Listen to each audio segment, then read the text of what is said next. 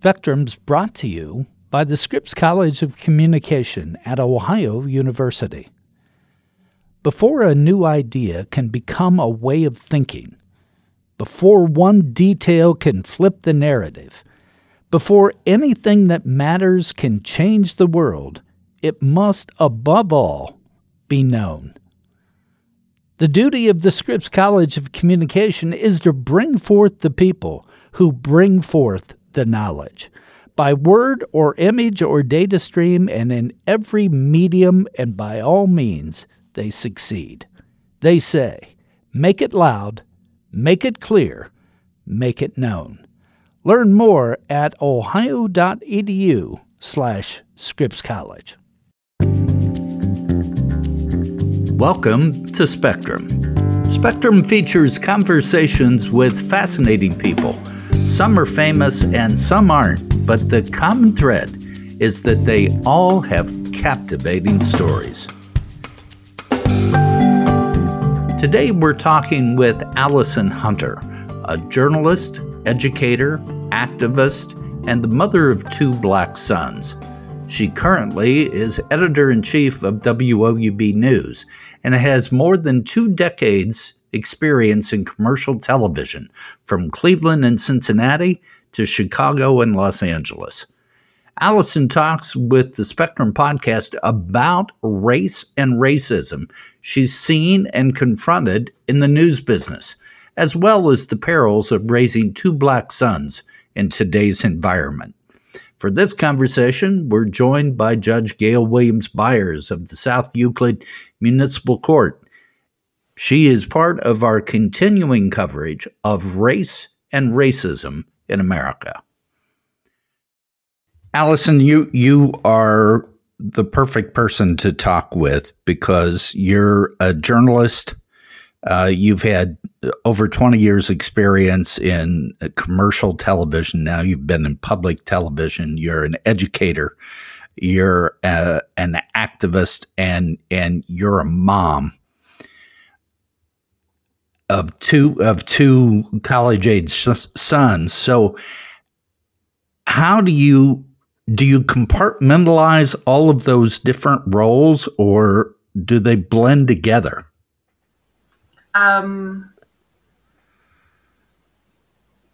They are who I am, right? So at some point they're all there. I don't do so well at compartmentalization. So it was a struggle, when you're a young professional and you don't have any, children or anyone else to look after. You can be at work all day and you really get to understand who you are as different situations or events happen. And you really have to, and you're young in your 20s, and you're figuring it out. You're figuring it all out for you. What does it mean for you to be who you are? And at that time, it might just be, for me, like a young Black woman. What does it mean for me to be a young Black woman in this space? Or are they saying that to me? Are they not hearing me because what do I look like here? And so I was fortunate in my first newsroom to have a Black news director and Black producers. So, and that was in Dayton, Ohio. And that was helpful. That was very helpful and gave me some language. And I knew if I was messing up, it was because I was messing up. It wasn't because I was Black. And so then you get into different spaces and then you're like, oh, wait a minute. This doesn't look like a mess up according to how I was taught, and it got me this job. So why are you talking to me this way? Or why are you now? Is it because I'm young? Is it because I'm a woman? Is it because I'm Black? Which is it? And that's not necessarily a question I would ask to a person. I would try to figure it out for myself. And internally, and maybe in a way initially, like, what can I change? Well, okay, I can get really good at my job. Then I'm undeniable. But then also you start to understand that wait a minute. Now that's got me doing a lot of twists and turns and trying to contort like, am I trying to contort my behavior, or is it my, just my work? Okay, my work is undeniable and you still have a problem with me, or there still seems to be some issue. Now, then I would say, is it because I'm young? I'm wondering, is it because I'm Black? Is it because I'm a woman? Am I a jerk? Like, what is it? And if it got boiled down to because I was either young, Black, or a woman, like, well, those are the things that I am. And so that's, I can't change that. So I just have to stay on mission. There's a reason why I came to work today. And if I let you throw me off, that's just not good. That's not what I came here for.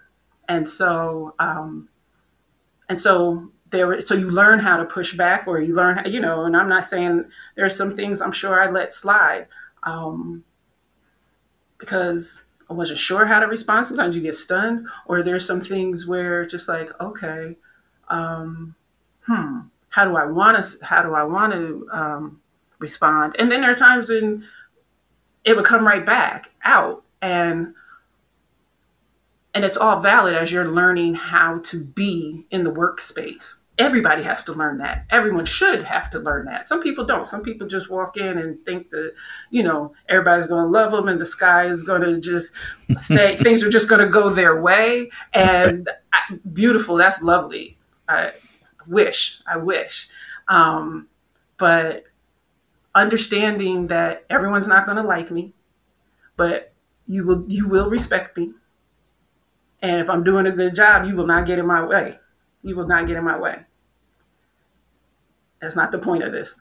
So to answer your question, right, blah, blah, blah. But to answer your question, so it brings all of that into bear. So when you're in the workplace as a young single, you're going through that on your own. You have children. Now you're like, oh yeah, no, who am I really? Because I have to instill my values into my children, or I have to help guide them with the values that I have and that are changing and all of that. Then it becomes that much harder to compartmentalize, if you ever could, because then you're at work and you're like, oh, if I let this slide, what kind of individual am I? And what do I tell my children?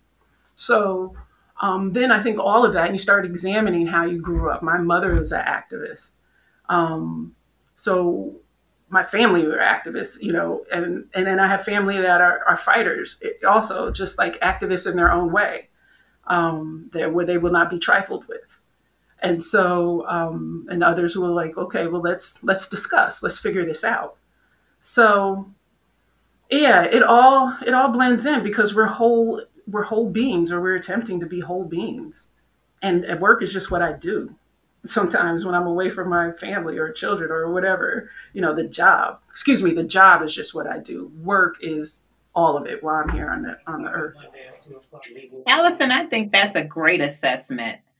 And I also applaud your ability, and I do say ability, to not compartmentalize, even if it's purposeful, because I'll tell you, I personally have found the need to masterfully compartmentalize. And it's become sort of a survival tool. Mm-hmm. And when I think of that, ironically, interestingly enough, I think about how slaves must have necessarily needed to compartmentalize just as a form of daily survival, just to make it from one day to the next. If you can imagine, trying to maintain just the mental wherewithal to get from one day to the next, knowing that your child was ripped from your arms, but you still needed to, focus so that you yourself could stay alive.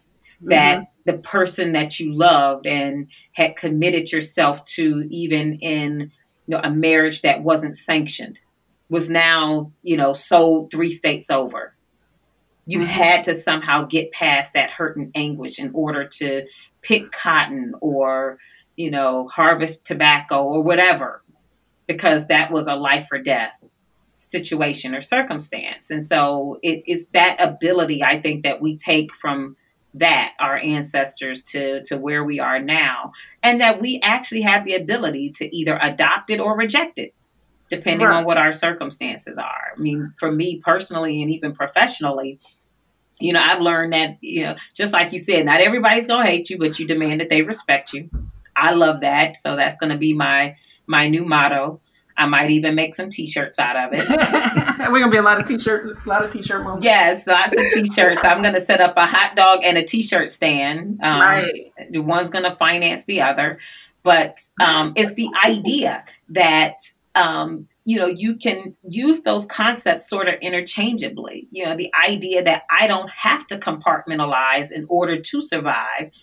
And conversely, there are times when I necessarily have to so that I can survive, even Absolutely. Still. And, it's especially as Black people, you just necessarily have to, sometimes pick or choose in order to move to that next level. And I think your comments were so extraordinarily insightful in that regard, understanding that. Now, I wonder, what kind of conversations do you have with your sons? Because I think as parents nowadays, in this time, we're having very different conversations with our children about what that compartmentalization means and what their freedom to choose looks like. Because, those freedoms are still extraordinarily limited. And I even think our conversations with our children based on their gender is very different. We aren't having the same conversations with young women that we're having with young Black men. To everything you said, absolutely. The ability to compartmentalize became hard for me. You have to have a discipline and an order, and I value that. And there are times when I just was like, how come I can't just be this way and this way, but because I could go to work and be at work all day, and then, so I guess in a sense I compartmentalize because I'm here. And then when I get home, I don't want to talk about work. And when I'm work, I don't really want to, well, I would talk about my kids, but I can't have my kids at work. Like, my focus is all off and all of that. But like who I am fundamentally, it couldn't work for me. I couldn't turn it off. And it made me ill, like physically ill, and I was like, okay, I can't let people make me sick. So who am I? What am I going to do about it? Stop asking the question of what they are going to do. I had to have that realization. I was worried about a work situation I was in. And I was like, what are they going to do? What are they going to do? And then it came to me really clear. What am I going to do? Because this is my story. I have to figure this out. This is my life. And so the conversations I've tried to always have with my sons, and you're right, absolutely, about who they are and their father having also, obviously having those conversations, and very different conversations, male to male conversations, man to man. But for me, it was, and this was a hard one because I say, I'd stop the world for my sons, and have tried, in various different ways. Like, you're not going to mess with my kids. You're going to treat them right. You're going to treat them fairly. If they're being knuckleheads, they're not being knuckleheads, but that's not any worse than anybody else, And so, but the conversation I would have is, you do what you need to do to fulfill who you are. You got to know who you are. And that's one of the things when I would, they go to an event or go off to school, I'd say, remember who you are. That's the one thing that I know I said, and I love you, right? Remember who you are. When you're stepping away from here, that's who you are, and name who you are just as an individual. And then as it gets to the actual, the dangerous conversation, real, because what does that really mean? And now we can see we've always had history and we've always told those stories. But in the remember who you are and act accordingly, whatever that means to you. And I say, I will ride for you if something horrible happens to you at the hands of another who is on a power trip or something, or whatever that is. That I am going to ride for you in life and in death. And that's a horrible, it sounds like I'm giving up, but I'm not. It just says that I want you to make the best decisions for you at any given time. And that I will know that you did that. And then it's for me to take your message further. And I mean, what is Philando Castile's mother called it? The effed up mothers club. And it's like, I have no desire to be in that club. But, and I will not have my children live in fear. I can't do it. I can't do it. Be mindful. Understand it's probably not going to go your way. You're a man. You're a boy. I used to tell them that as boys. You better watch how you behave. Watch how you talk to people. And I'm not saying kowtow, but just understand it can be taken a certain way. As a male, mind your behavior. It's always going to be your fault. As a Black man, wow, we have enough history. So stay mindful. And if some injustice comes your way, you do what you think you are supposed to do in that moment. And I will ride for you. Taking that the next step, Allison, I know, all of the recent shootings and killings, George Floyd, Breonna Taylor, so many. What do you tell your sons, and what do you tell yourself about activism and what needs to be done and what your and your boys' role are in doing that? So you have to do something. And there are a lot of things that can be done, but we tried to raise our sons with the knowledge that they are a part of a community.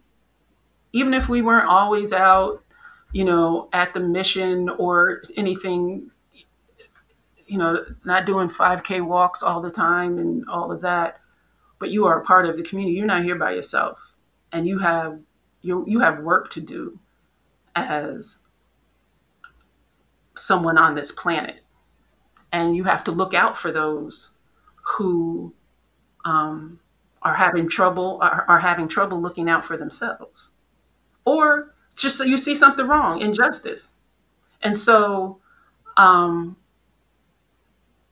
they've been at protests. One got hit by a cop at a protest, and it shook me, and it shook I was like, okay, you said they got to do what they have to do. In a situation, what would have happened, And so everything I just told you about how I try to arm my children as they head out the door, was to find out that somebody put their hands on them. And I'm like, yep, but he's here telling me the story. And that just fueled him to be at more protests. And so you have to do something. You have to understand that this is whatever space you're in, at work, at play. Remember who you are, and try to change what isn't right. Work toward changing what isn't right. So, and I say whatever that looks like, because in any space you walk in and you're making Black history, just being there, and that doesn't mean you're so exceptional and all that. That just means you are in that space representing. It's a heavy burden. And we wish we could just be people. Sometimes you don't want to have to be warriors and all of that. And there are people who have been able to say, I'm not going to do it. I'm just here for myself.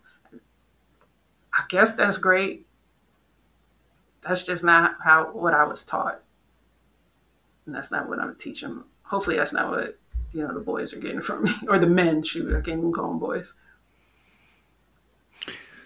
Do they come to you though and say, why do we still have to do this? Why is this still a reality in our lives?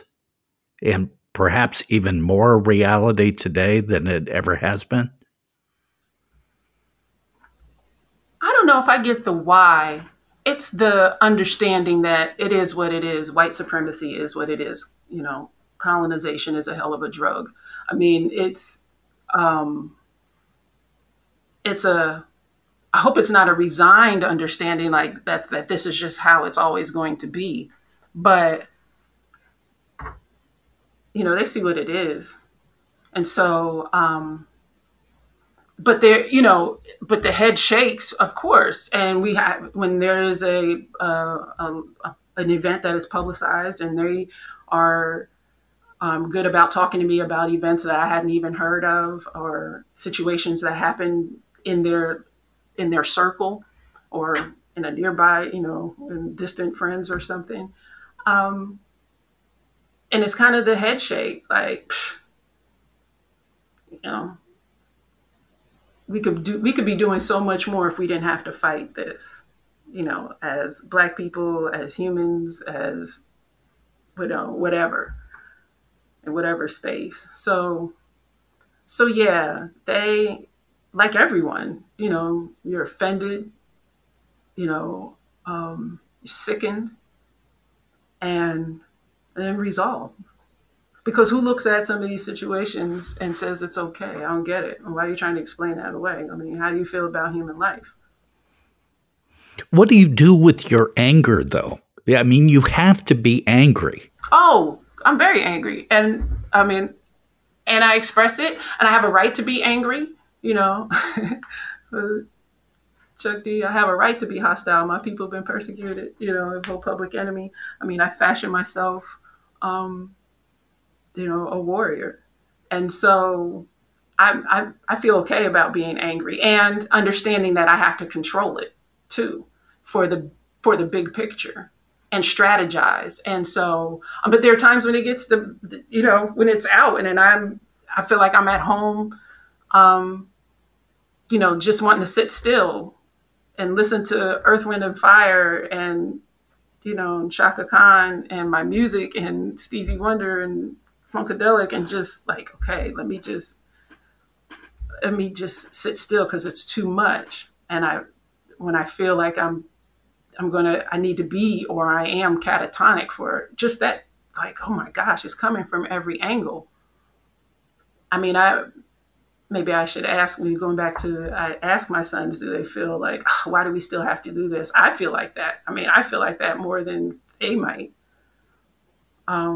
But it is what it is also. So, I mean, I can't put a whole bunch of energy into trying to change what has happened, but moving forward, we're all going to progress. We have to. We have to. And so, yeah. My mother was an activist. I was built around, my family didn't just let things be. Gail, you haven't let things be either. Is what Allison's saying resonating with you? In so many ways, I just am such a kindred spirit to everything that you've said, Allison, because so much of it is reflective of, if not my life personally, I think you can probably agree that where it's not our lives personally is someone we know, which is often considered an extension of our lives, right? Right. It's always, sort of that person we know that we've sort of adopted as a leaf on our family tree. And so we can intimately relate to the experiences that no doubt help to shape who we become and how we approach circumstances, good and bad. When it comes to, some of those less than comfortable experiences, which I have had more than my share. I bet. Them, and continue to have them. I will say that, yeah, indeed, they have been less than comfortable, but, they have also provided me some of the most valuable growth opportunities that I don't know that I would have had if I had had the luxury of comfort throughout this time frame in my life. Right. Even before taking the bench, I had been, a prosecutor for almost a decade and doing I felt was some extraordinary work, but it was very intense. And it also was a very competitive environment because it's a ladder system, right? Everybody wants to sort of make it to the top of the ladder and get the high profile cases. And I actually was fine without the high profile cases, although I always, I frequently ended up in front of a camera one way or another. And then I, parlayed from there, from that competitive environment to an environment that I thought would, hey, I'm less exposure. This is a small city, more like a town than a city. And, I'm just the municipal judge, right? Only to realize that it is, perhaps one of the most unwelcoming, racially unwelcoming environments that has the nerve to be wonderfully diverse in composition. So you just wonder how the two could coexist under those circumstances. And yet it does. And it is extraordinarily racially abrasive, particularly when it comes to leadership, but masterful in at least putting on the facade of being welcoming. And that is a very interesting juxtaposition. And dangerous. Extremely, extremely, because it can be deceptive. And it could actually lull some into putting down their guards. Right. And not being vigilant and not questioning authority and not insisting on better or more or accountability at all. You can sort of assume that it's baked into the cake. Right. And just sort of turn a blind eye and just sort of allow things to run on autopilot, even if they're not running in the manner that we would expect governments to run. And so that's what I see. And then all the while, you just have some of the most, nefarious and malevolent folks that are in leadership positions that, at every turn, pulling out every stop, would do anything to, unseat highly positioned Blacks. And there is no other explanation for it. And I'll be honest, I slow walked myself even to that determination because it just seemed that unbelievable in this day and age. But I think we know what it is. And being the parent of a young Black male, having to explain that these are not things limited to the history books, right? We thought at one time that, we just needed to talk to our kids about how this affected us historically, but we can really, move ourselves to the chorus of "We shall overcome." We're not stuck in the verses. We can sing the chorus and talk about it in past tense and know that this is behind us and we are, we've overcome. Right. And to know that that's not really the case. And to know that racism, whereas before it was conversations limited to the water coolers in the office, is now just open banter in the hallways, the elevators, the cafeterias, you name it. It just shows us that's where we are. And so I say that to say, the things that you indicate, I find myself sitting at the feet of my, 70 plus year old parents and hearing their experiences. My dad, who's born and raised in Cleveland during the race riots. My mother, who's from a tiny town in southern Georgia, so far south, you got to fly into Tallahassee to drive up to her town. Who spent her life as a young child never being able to go to the front door of a white person, was always relegated to the back door. And so as an adult, when she came to Cleveland as part of the Great Migration, vowed that for her, no one would ever be permitted to come to her back door. Everyone comes through the front door. Because she always recalls that experience of being a young child and even, coming into her own as a young woman and still being referred to as girl.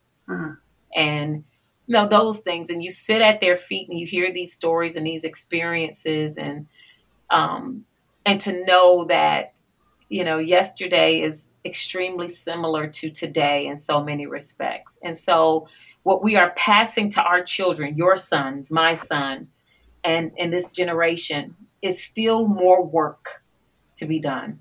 Yep. Still more good trouble to get into. Yep. Still the verses and not yet the chorus of "We shall overcome." But it doesn't mean we rest on our laurels. It means that we still have the duty to keep working, keep trying, and keep at it.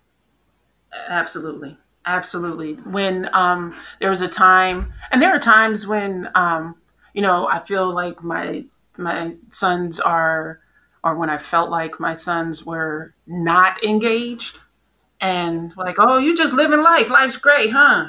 You just, and reminding them and wishing I didn't have to. I was like, do I sound like the crazy lady that's saying they're coming for you? Like they're always going to come for you? Like, what do I sound like?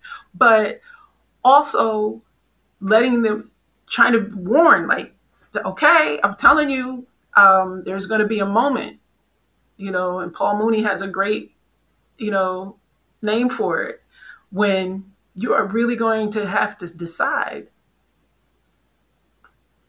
or you're going to get an idea of how you're viewed. Let's put it that way. You know who you are, but you're going to get an idea of how you're viewed, and it's going to rock your whole world. And you still have to show up as a proud Black man with ancestors who prayed and worked and survived for you. You will not be able to just shake it off. You have to show up. And, it's that moment when you realize, okay, I'm Black in this space. What am I going to do about it? And, but they've all had their moments, right? They had their moments themselves. And now with everything that's going on visible, because thank you for the phones. And then, and the explicitness, let's say, so we're in the explicit era of, the civil rights fight. And, okay, now what you going to do? It's right here. And they do it. I'd like to think they're, we all are fighters in our way, and we have to. We want it to be better. We want to, who wants to keep having to fight on survival? We want to get to thriving, and not letting anyone else have power over you, not letting anyone else have a grip of power that you think can stop you from living your full, whole life. We'll be back after this message. The Scripps College of Communication at Ohio University seeks to not only educate its students about today's communication industry, but to produce innovative leaders who will shape the future of communication and its methods of delivery in a rapidly changing technological landscape. Scripps provides leadership in communication by preparing students to be effective and responsible communicators in a global society, and by advancing the field through creative activity and research. The Scripps College of Communication fosters multicultural awareness within a diverse community. It strives to create a climate of civility where leadership and innovation are prized and responsibility and accountability are understood. The college values curriculum, research, and creative activity that provide benefits to people regionally, nationally, and globally. Learn more at ohio.edu/Scripps College. I wanted to ask, and this is going to be a convoluted question, so I apologize ahead of time. As a young journalist, I felt passionate about defending the underdog and in any situation. And so I thought that might interfere with my ability to be an objective journalist. So I went to the law and spent decades in the law defending the underdog and the downtrodden through my law practice, but then came back to journalism. And thank God now with podcasting, I don't have to be objective. But in your situation where you're a working journalist and a journalism educator, and you see things that have to just personally boil you over with anger, how do you keep your activist side separate from your journalistic side? Or is that a problem? It can be a problem if I'm not sure what I'm being an activist for. And I got into journalism because I thought it was an ideal form of activism, because giving people information, valuable information, true information, facts, data, details, that has to be one of the most empowering things that one can do, because I'm giving you the opportunity to make an informed decision. So I always saw that as that justified me being a journalist for me, and so, and then thankfully, I mean, the type of journalism that I've worked in that's always been the tenet, right? You want to get to the facts. And so in some respects, in my workspace, I've had it much easier than Gail, because there was not necessarily, I mean, when a ladder system in the sense of, okay, when you want to move to management and people can be away, but there is a different environment. Everyone likes to think that they are on the side of getting at the facts and the truth. And so I just say it felt like I had a very different feel than what I imagine Gail has gone through in her career. But as an activist, that I want to get to the information, and then I see content, and I was like, okay, what am I going to do about it? What story are we going to tell? What fact? How are we going to dig into it to bring the real story to light? And so that, to me, is the way to channel the feelings. Now, it's not like you still don't get beat down and weighed down by it. I mean, you're an active part of what's happening. You're recording history. You're commenting on history. You're telling the story that people are going to tell about their own lives or about their community or about the planet and all of that. I take that very seriously. And it can be overwhelming and all of that. You're not just telling the story about a cat caught in a tree or whatever. You want to tell stories that offer perspective and all of that. That in a very removed way influences lives. You know, I can't imagine. I'm sitting here kind of in awe, like I can't imagine being a judge. I can't imagine, it's people's lives right there. Hats off to you, because there's a lot. People are multifaceted, and you're literally affecting lives on that moment. And for journalists, I think we're a bit removed from that. We don't realize how much we're affecting lives. We need to, but so when I see images or stories, I mean, media literacy is a thing for me. Especially I see stories passed around on the internet or something. I'm like, no, that is not true. At least stay with the facts. There is enough to be mad about based on the facts. You do not have to read a story that is lying or embellishing or just, understanding what satire is. So, but that said, you can't do a story about everything. You can't explain everything yourself, and it gets overwhelming. And again, it could go back to that where I just need to sit still. What can I do? And it's answering that question, and then, taking the deep breath and eating well and drinking your water and going in there and fighting again, fighting a good fight. Gail, you have a similar situation. I know on a personal level that you get angry with what you see in the news and events that happen, both locally and nationally.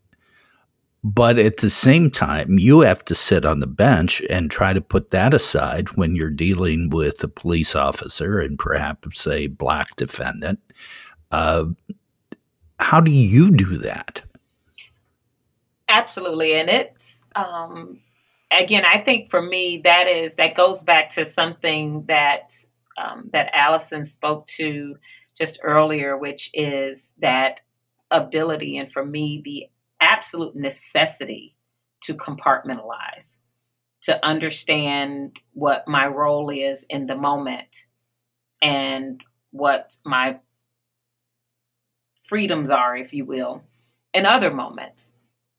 When I put on my robe, I understand that I have certain responsibilities that don't allow me to exercise, essentially the right of my personal will, but that rather I am an elected official that has a responsibility to everyone in the room, and that first responsibility is objectivity.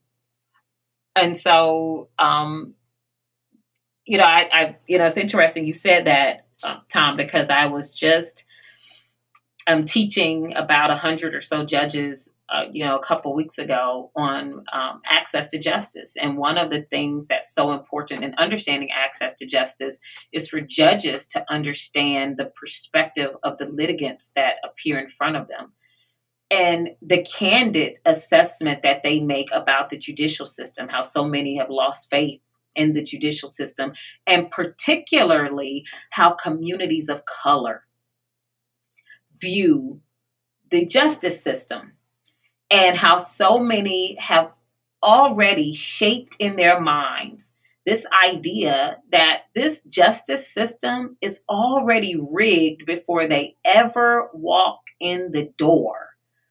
So often they don't see judges that represent their communities. They are more often than not having experiences that are not the same as their non-minority counterparts. And by this, I'll tell you, they sit back and they're like sponges. So they're absorbing the whole room. And so if they notice that non-minority litigants are being referred to as ma'am or sir or Mr. or Ms., and then when they're called by their first name, or they're treated dismissively, that actually calculates to them. That matters. And to the jurists, they may not think anything about it. They may just feel like, this litigant made me feel more comfortable with them than the others. Or maybe the other litigants were, had a few more birthdays. So I felt I should necessarily, be more deferential to them.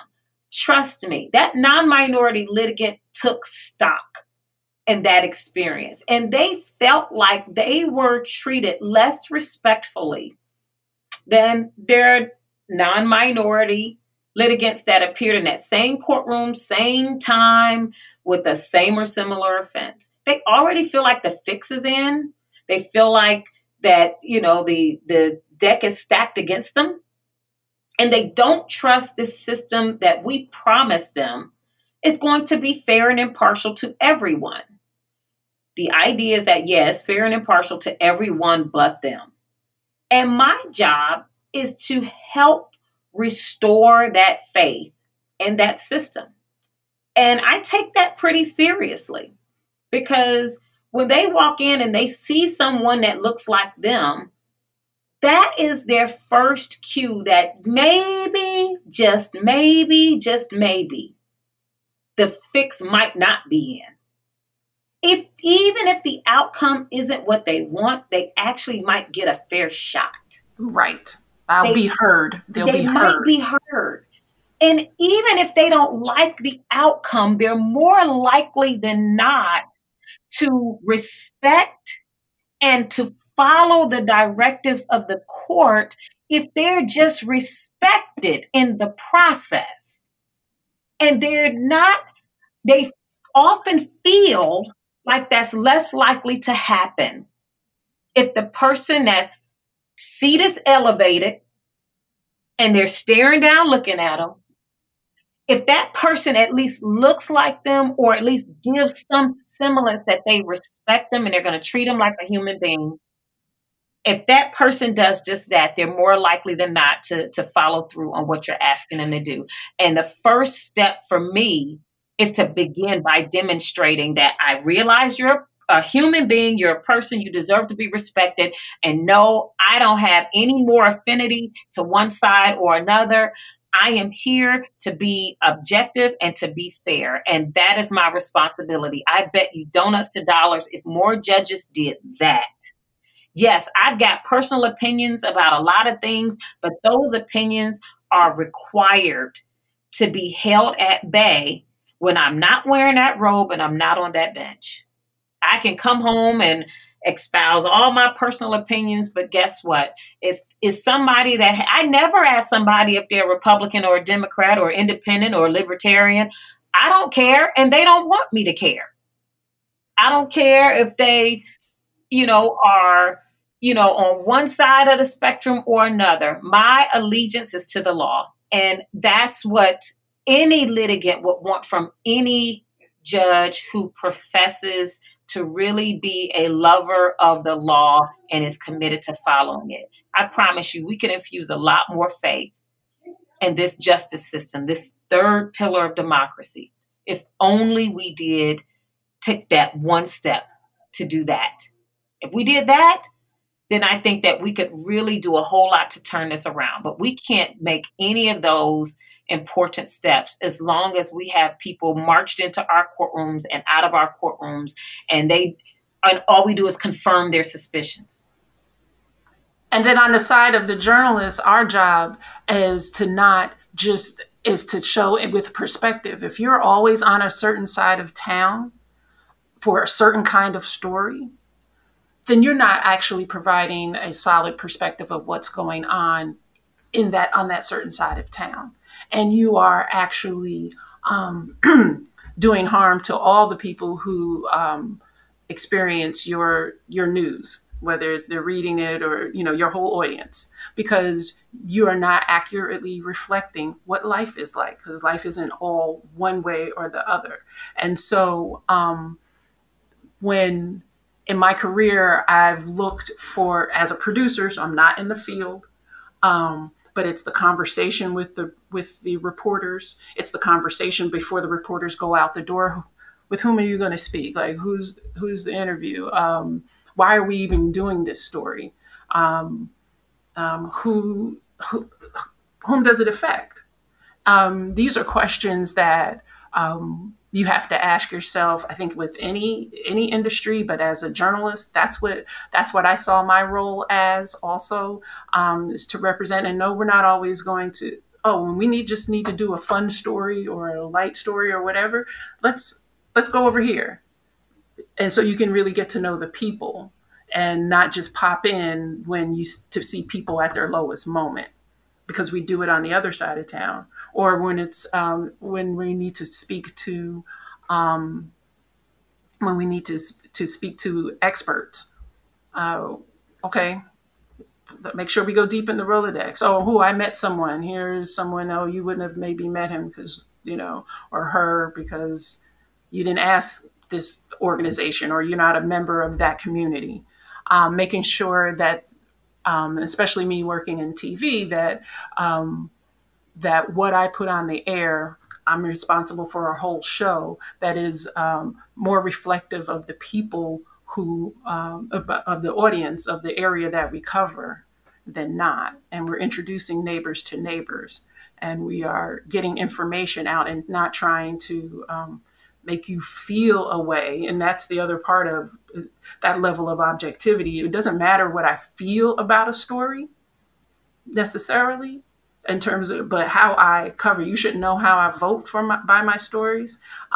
They should have, they shouldn't be propaganda.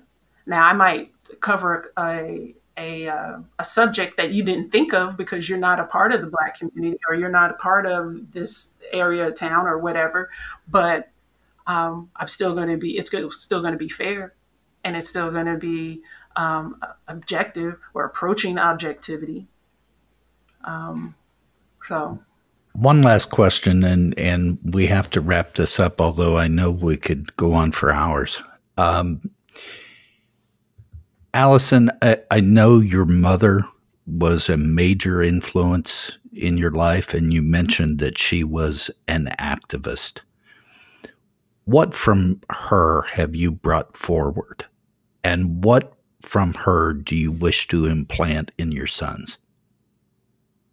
You have to do, one of the things I saw my mother do is work on behalf of the people who might be overrun by the system. And whatever kind of system there was, her work was mostly focused on education.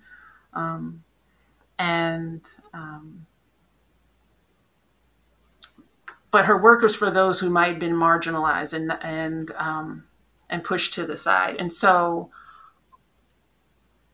that's the part that haunts me is, am I doing everything I can to empower people? Am I telling enough, the thing that keeps me up? Am I telling enough of the news stories that can make a difference? How do I do that? How do I express that it's important that whatever is important in terms of life in this democracy, in this society, on this earth, those things that are important, how do I express that? How do I live that? How do I help others live that? So my mom had her way, and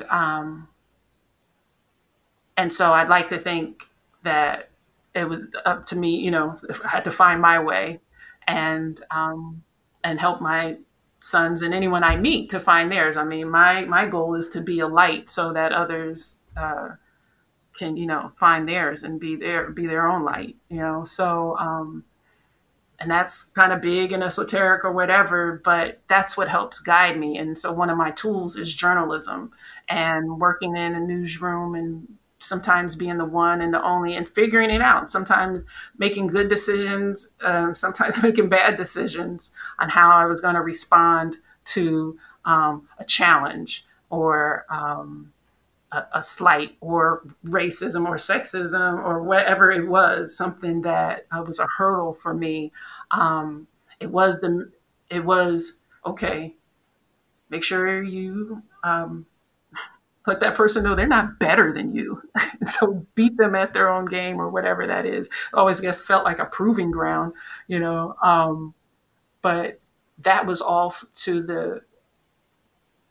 I can attribute that to my mom and my dad and my family and my stepfather, that you have work to do and no one's to stop you from doing it. So keep going, figure it out. Allison, thank you so much for talking with us and sharing all of your insights and Gail, as always, thanks for joining us and helping co-host. But It just amazes me. My last statement is, besides thank you, is how similar your stories are. Different professions, but you're both seeking truth. And you're both seeking respect. And that's incredibly important. Well, thank you for this opportunity. And one of the things of being in this industry, and like you said, the similar stories, and in the news industry, there are not enough women of color or people in diverse backgrounds in management. And the stories, while they're similar, they also can be so divergent. And one of the Dr. Ava Thompson Greenwell has a book coming out later this year, the Black Women Who, Leading Ladies, the Black Women Who Determine What You See on TV News. And it's her research, and she talked with 40 women like me trying to figure out how to be in this industry, and diversity in hiring and the impact on balanced coverage and all of that, because different voices at the table matter. It just makes sense. And so, but it's never the really easy road, right? So no, never easy. Gail, you get the last word. I will tell you, Allison, this has been an inspiring, insightful, and wonderfully infusing conversation with you today. I am delighted that you were willing to share your time with us and with me in particular to have this conversation. You've been amazing, and your experience just underscores why we should continue to have conversations like this, because I am confident that our audience will benefit from your insight and from your wisdom and from all that you've imparted with us today. And so I'm grateful to you. I'm grateful to Tom for allowing me to co-host this with him, and to continue these very, very important discussions that we've been having. You're amazing. Thank you. Oh, thank you. Thanks, everyone. Today we've been talking with journalist and educator Allison Hunter about race and racism in the news business. Spectrum is produced by WOUB Public Media. Adam Rich is our co-producer. I'm your host, Tom Hodson. Please subscribe to Spectrum. You can do that at Apple Podcasts, Stitcher, Google Podcasts, or at NPR One. And Spectrum also is available through the NPR Podcast Directory.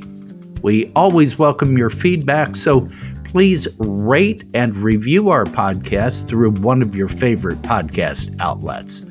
If you have a question or a comment about our podcast or have suggested topics for us to cover in the future, please direct them to me at hodson@ohio.edu. That's Hodson, Hodson, @ohio.edu.